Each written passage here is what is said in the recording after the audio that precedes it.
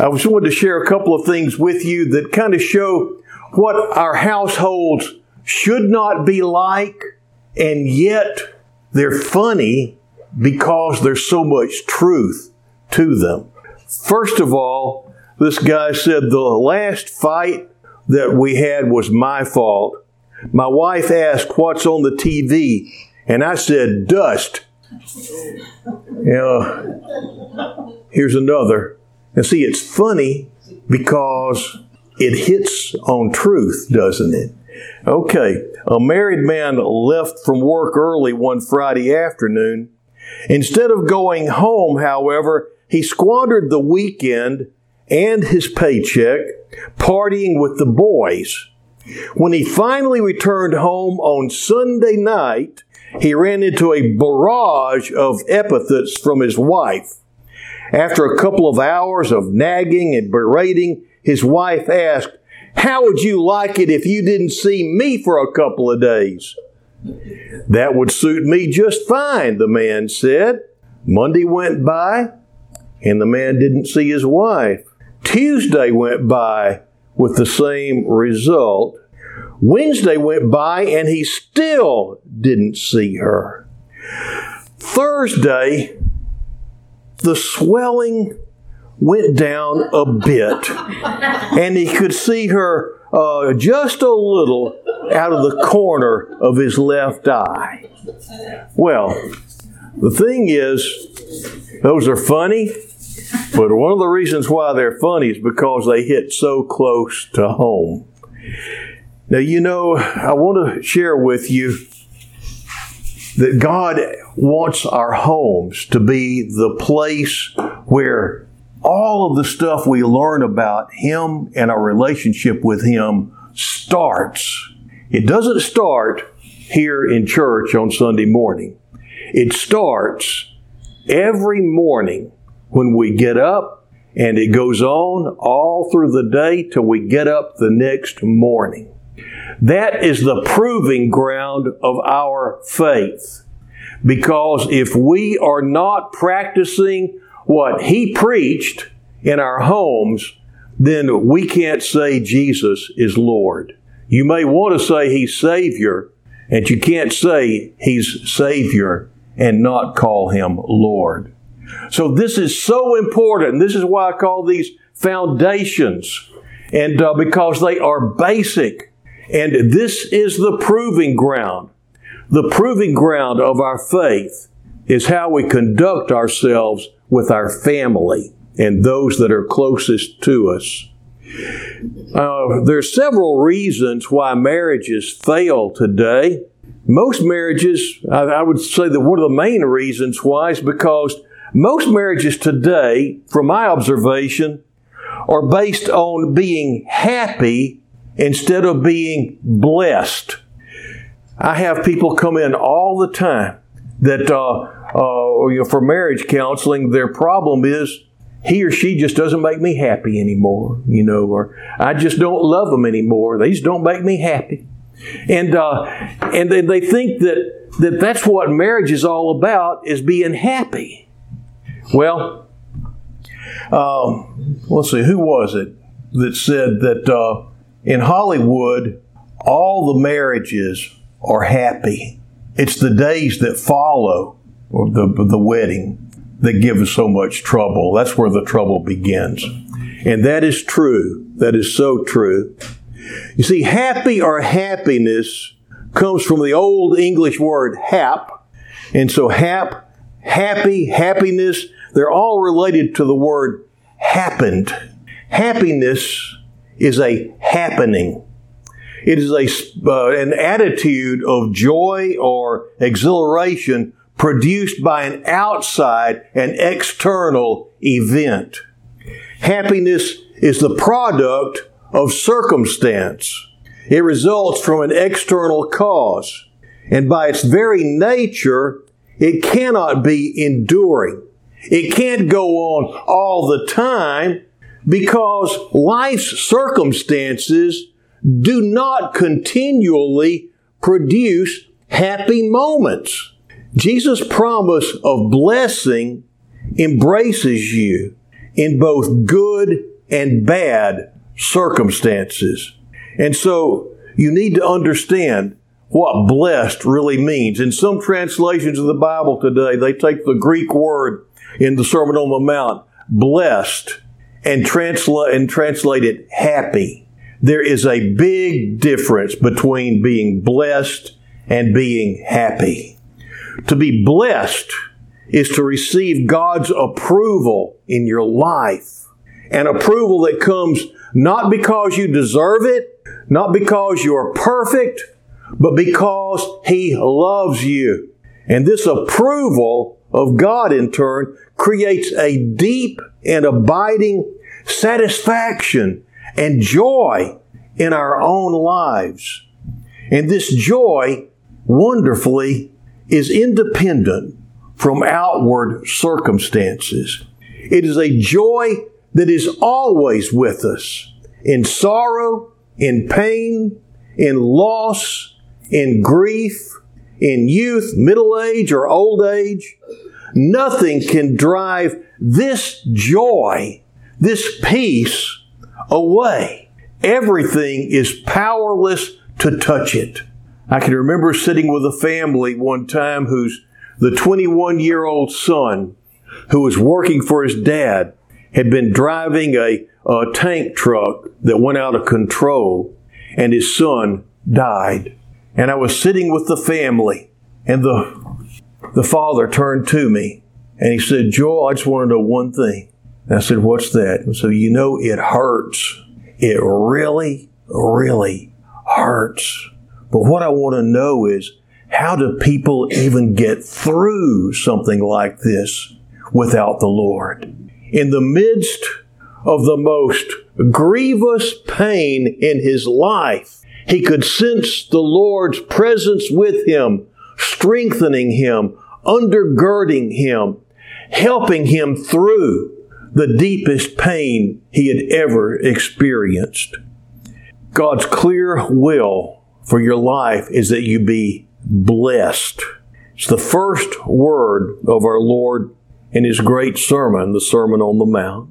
God has a great attitude toward us, and He wants us to live our days continually experiencing His presence, a satisfaction that comes because we know God approves and God is with us.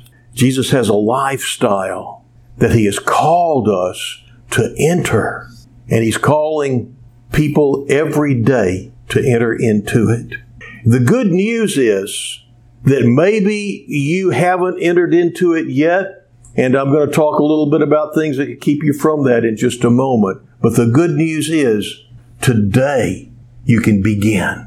Every day is a day that you can start living a blessed life. Another reason why marriages fail is because the husband or the wife are both living out of roles instead of out of a relationship. I've had couples come in where the husband is there because his wife has been saying, "There's just something wrong. There's something wrong. And I want us to go to the preacher, and maybe he can help us get it right." And so the guy will sit there in front of me, and he'll ask her, said, "Well, just what is it? Just give me a list. Give me a list." And the thing is, what she's wanting is a relationship. And you can't make a list of things you can check off and then go back to the way things were and have a relationship. And so, just tell me what you want and I'll give it to you, But that's just it. It doesn't work like that. And what has happened is he has been being the best father, the best husband, the best everything that he knows how to be, because he is living out of a role that has been given him by our society. A man brings home the bacon, and a man does this, and a man in our society does that.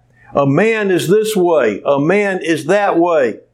And he has all those things down, and he has them living in the best part of town. He has them living in the right kind of house. He has them with their 2.3 kids and the right car in the garage. You know, everything is exactly the way that it's supposed to be on the outside, because he's been following the formula that has been laid before him. And yet, something's wrong, because he hasn't been listening to his wife. He's been listening to the world and letting the world inform him of how he ought to be. That's one role. A woman can be trying to be the best wife that she knows how to be.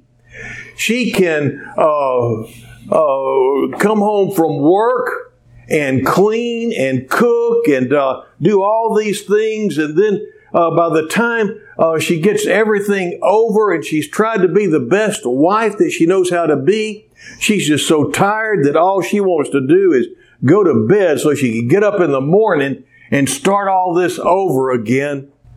And her husband wishes that she wouldn't do so much cooking and cleaning, and he'd rather have some time to cuddle. But she doesn't have time to really listen to him because she's busy being a good wife. And so we can live out our roles and never listen to each other and never find out what the roles should be in our own marriage. This is a reason why I think most marriages that begin with cohabitation fail. And that's because whenever you're just living together, you don't have a model for that. You got your two individuals. The labor is divided. You negotiate on what's going to be done and who's going to do what. And so you're like two buddies living together, like roommates, and you work things out according to the way that's comfortable to you two.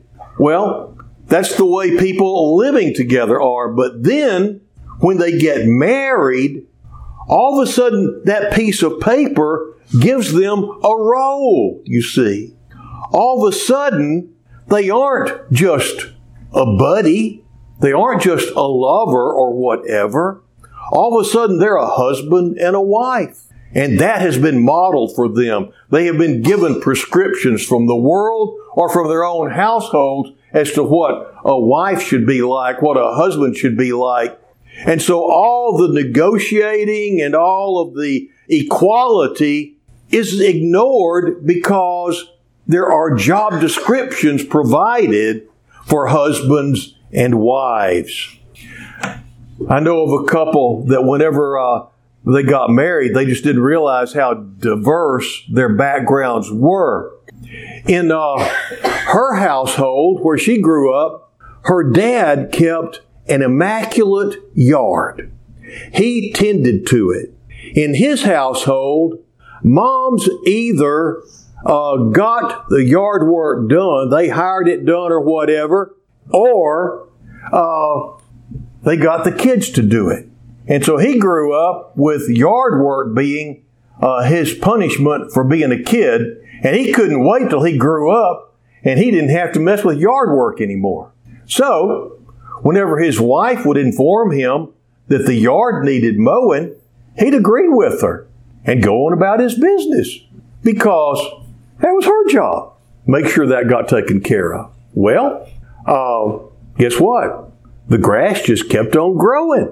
And so then he would get out angry because his wife had done her job and their yard was an embarrassment to the neighbors, and it was like baling hay with a lawnmower.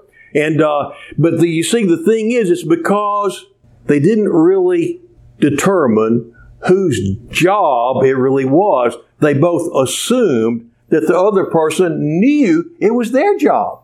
Same with trash. In his household, moms or maids took out the trash. In her household, dads took out the garbage. So whenever she would say, that garbage really needs to be taken out, he'd agree, go on about his business. And the garbage would just sit there and stink until one of them took out the garbage, angry at the other because they didn't do their job. Well, the thing is, they were looking at a model that they had brought with them into the marriage, instead of just looking at each other and loving each other and working things out.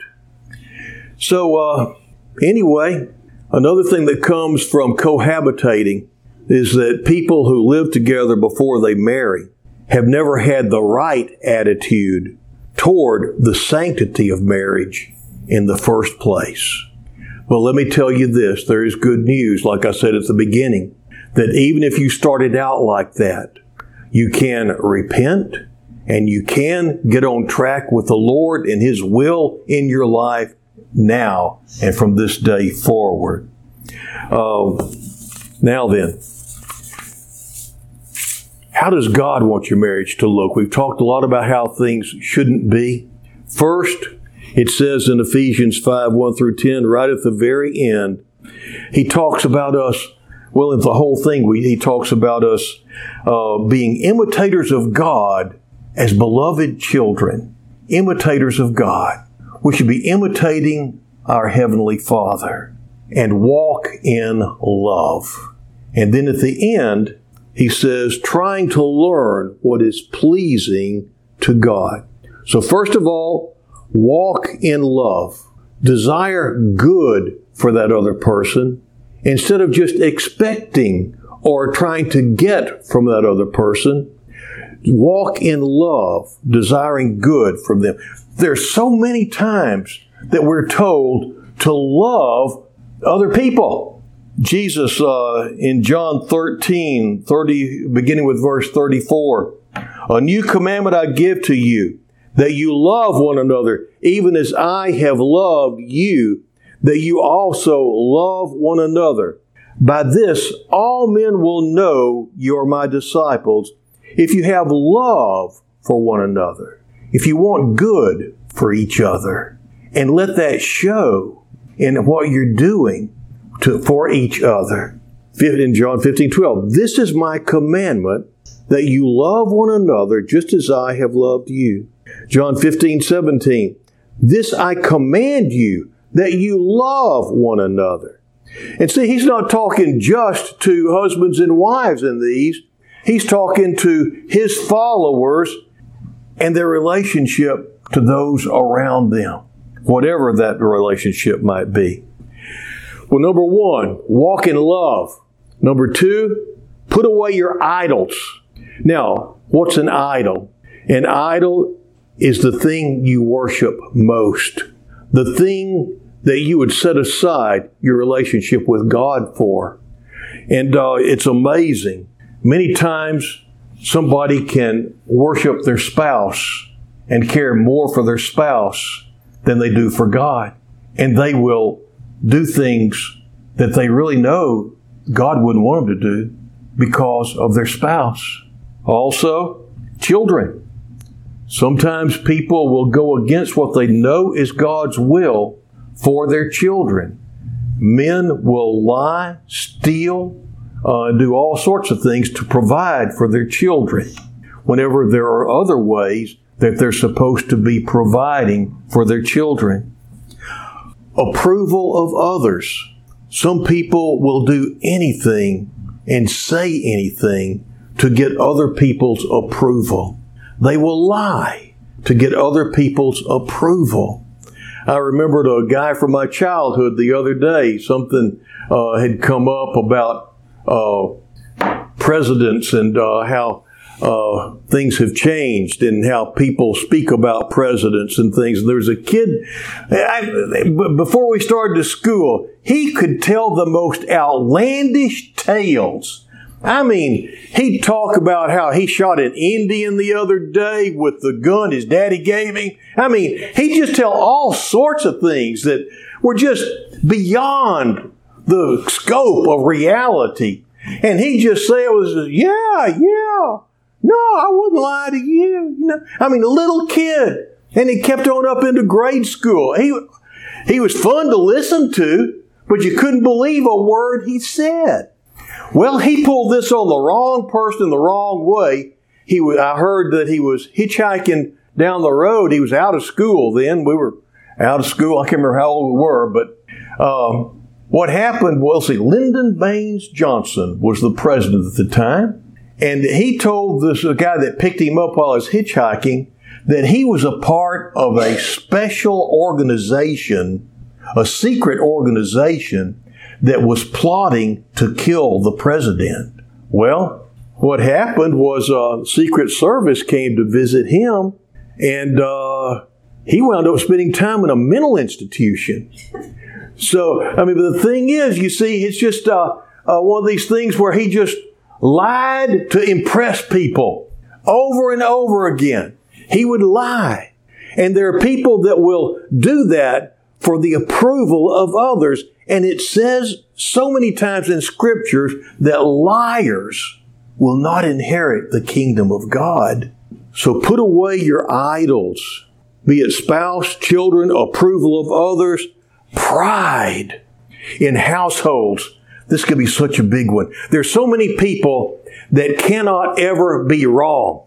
You ever know anybody like that? That they can't be wrong? I can cast no stones because I'm still trying to get out of that myself. But I have learned, because you see, there have been so many times that I have, in church settings, that I have found myself being attacked by people who are just listening to every word that I say, trying to misconstrue it because they just don't like the Word of God. And they take it out on me. And they will say horrible things about me. And I have learned that instead of just getting upset, I need to ask myself something. Is it the truth? Because if it's true, it doesn't make any difference what the source is or what spirit they provided that truth in. If it's the truth, I need to heed it and I need to do something about it if it's wrong.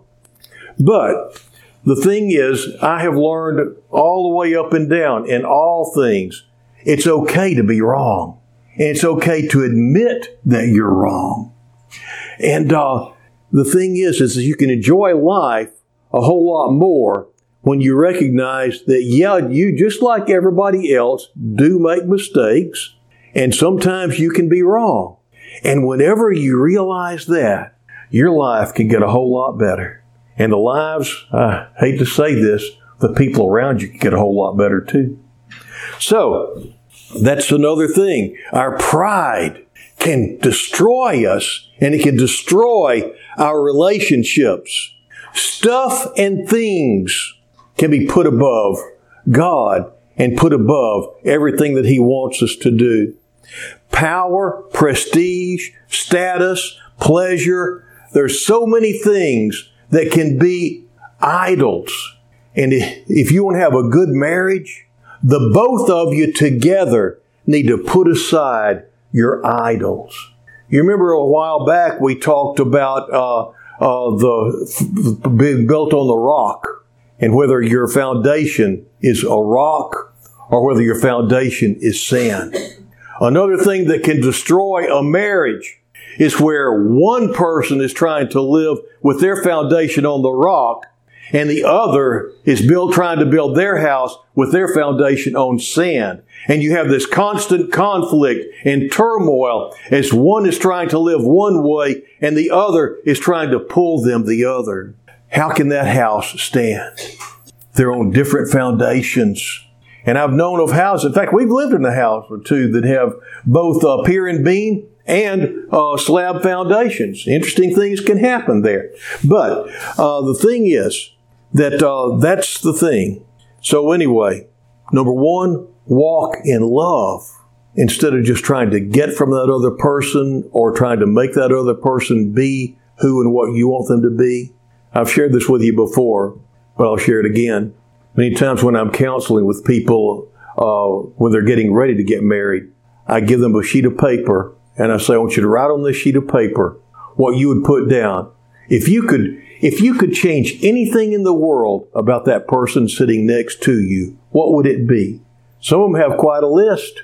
Usually the women do. Drinking, cussing, smoking, chewing, just go down the list. Sometimes the guys have a pretty good makeover list too, though. Let's face it. And then I ask them, okay now, I want you to look at that person and look at that list. And I want you to ask yourself, if nothing on this list ever came about, could you live with this person happily the rest of your life without any of those things coming about? And if the answer is no, don't get married, because you're not marrying that person. You're marrying who you hope you can help them to be. And there are a lot of marriages that wind up getting really, really rough when one of the people in the marriage is a rescuer that married the other person, knowing that all they need is a good woman to straighten them out. All they need is a good guy to help them get back on track, And so they married a bad gal, they marry a bad guy, and it's not going to last. Because most people don't like to be manipulated.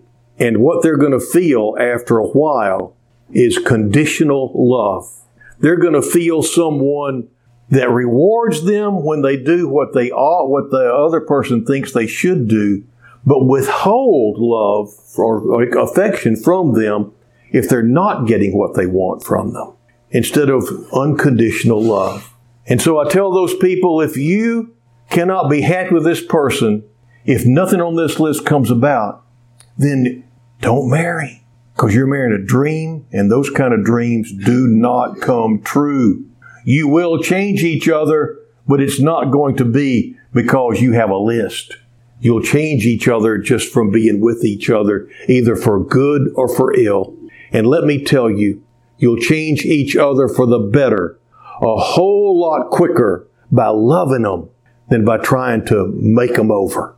Okay? So, anyway, walk in love, put away your idols, live a holy life. Live a God-pleasing life. And first of all, deep down, God has put His law within you. You know those times when you're getting ready to do something that you feel you shouldn't do. That's the Lord. That's the Holy Spirit prompting you. Well, but then He's put His law in our hearts, but then also He's given you His Word. And anything that He has for you that's going to be pleasing to Him is not going to go against His Word. I have known of women telling their pastors that they know that it's wrong, that they are having an affair with a married man, but he makes me happy. And God, I know He wants me to be happy. So this is okay with God because this affair makes me happy. See, it's not about being happy. It's about being blessed. Do you see the difference? Okay. Well, live a holy life, endeavoring to please God, understanding what is pleasing to God. Don't make up your own rules as to what pleases God, like this woman did. I know so many people that think that God just wants me to make other people happy. He doesn't want you to. He wants you to bless them. That's what He wants you to do to the people in your life. And it's going to come out of holiness, not out of any other sort of life. Lastly, understand how God wants you to relate to your spouse. And we talked about that last week, so I'm not going to go through that again, except very quickly, very shortly. In Ephesians 5:33 at the very end, he has gone through all these things. It starts out with God telling the wife what she needs to do, and then it goes from there nearly all the way through to the end, talking about what the guy should do. And there's so much more that the guy is told to do than the gal is told to do. But, be that as it may, he concludes by summing it all up by saying, nevertheless, each individual among you also is to love his wife even as himself. You remember the wheel I showed you last week? It had equality in the middle. Men, if you're loving your wives as yourselves, then you're going to be looking on them as of equal value and having equal say. It's that you're a part of a team. And so then he goes on, he talks about how for no one ever hurts or deprives his own flesh, but he nourishes it and he cherishes it. We talked about that last week. So anyway, So each individual among you is also to love his own wife, even as himself, and the wife must see to it that she respects her husband. We talked about how one of the things that men, it just doesn't come natural to them to love the way that they're supposed to, as Christ loved the church, to love their wives sacrificially and to give themselves up. They want to be bosses. They want to take this same passage where he tells them to live your life sacrificially for your wife. They want to take that and turn it around and say, I'm the boss around here. And that's not what it's saying at all. It says, the responsibility for spiritual leadership, for leadership is on you, but you treat your wife just like you would treat yourself. Okay. So, but I really like the way that the Amplified Bible reads. If you don't have an Amplified Bible, it's a great way to get all the different nuances. You don't have to buy one anymore. You go online. It's online. This is the same passage. I'll repeat it. Ephesians 5:33. This is the way it is in the New American Standard Version. Nevertheless, let each individual among you also love his own wife, even as himself, and the wife must see to it that she respects her husband. Now then, this is Amplified Version. However, let each man of you, without exception, love his wife as being in a sense his very own self. And let the wife see that she, this is why I like this version better, respects and reverences her husband, that she notices him, regards him, honors and prefers him, venerates and esteems him, and that she defers to him, praises him, and loves and admires him exceedingly. Don't you like that translation better? Of course. There's a lot tied up in that word that's just translated respect, you see. Well, but the point is, and the message is, that we're supposed to be exploring each other every day, not taking each other for granted. Because, and I've also seen people that have figured out their spouse. And this is where you can really get in trouble. And Sharon and I are having to work on this now because both of us have hearing losses and they're not getting better. And so I'm afraid we're going to wind up like Uncle Bill and Aunt Pee Wee did, who, this is her uncle and aunt that came to be with us. They stayed with us when they came for Sharon's father's funeral. And we took them out to dinner. And it was a Mexican place. They've got the food there on the table. And Aunt Pee Wee, she said, "You want hot sauce on your food, Bill?" And he said, "No, Cornelia, I don't think that I do." And so she took the hot sauce and she took a spoon and she dolloped hot sauce on just about everything on Bill's plate. I was sitting there thinking, this is the meanest woman in the world. She found out exactly what he did not want and made sure he got it. Man, I expected him. I mean, Sharon will tell you, I'm passionate about my food. Sad to say. I can almost cry about food sometimes. But anyway, I expected him to just take that plate and just go, because she had ruined everything on his plate. And he just watched her dollop the hot sauce on her food. Nothing happened. Picked up his knife and fork, and he ate. This is just amazing. Well, when the meal was over, Aunt Pee Wee said, "Was it hot enough for you, Bill?" And that's whenever I expected an explosion. "Yes, it was hot. I didn't want hot." But instead, he just said, "Yes, Cornelia, I think that it was." And that was it. I thought, she is so mean. But then you know what? It dawned on me later. She was really a loving wife. She knew that Bill loved hot sauce. And so she wanted to bless him. The thing is, She obviously couldn't hear too well. I don't know if Bill was having digestive problems or something that day or what, but she didn't listen to what he said. She just gave him what she thought he needed, but she was trying to bless him with it. But she was trying to bless him with the wrong thing. And there's so many times that we can do that to our spouses. Have the best of intentions. And it could be that one of the things that happens is through the years, preferences change. Tastes change. And if we've got this guy figured out or this gal figured out and we're going on a past reference, instead of checking with them in the present, we can cram something down somebody's throat that we are sure that they want when they may have moved beyond that.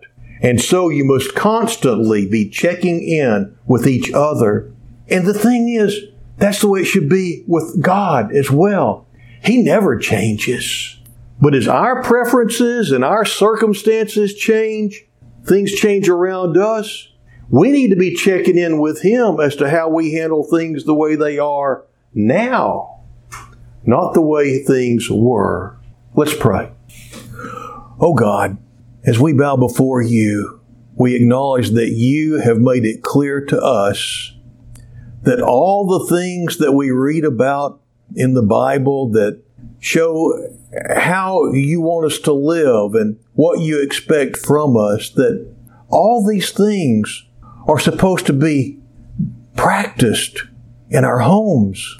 If we have been doing so, thank You. Thank You. For we know what it's like to be blessed. If our homes have not been being lived in the way that You would want them to be lived, we pray, O Lord, that You would begin to guide us now to be a blessing to You and to those around us. In Jesus' name, amen.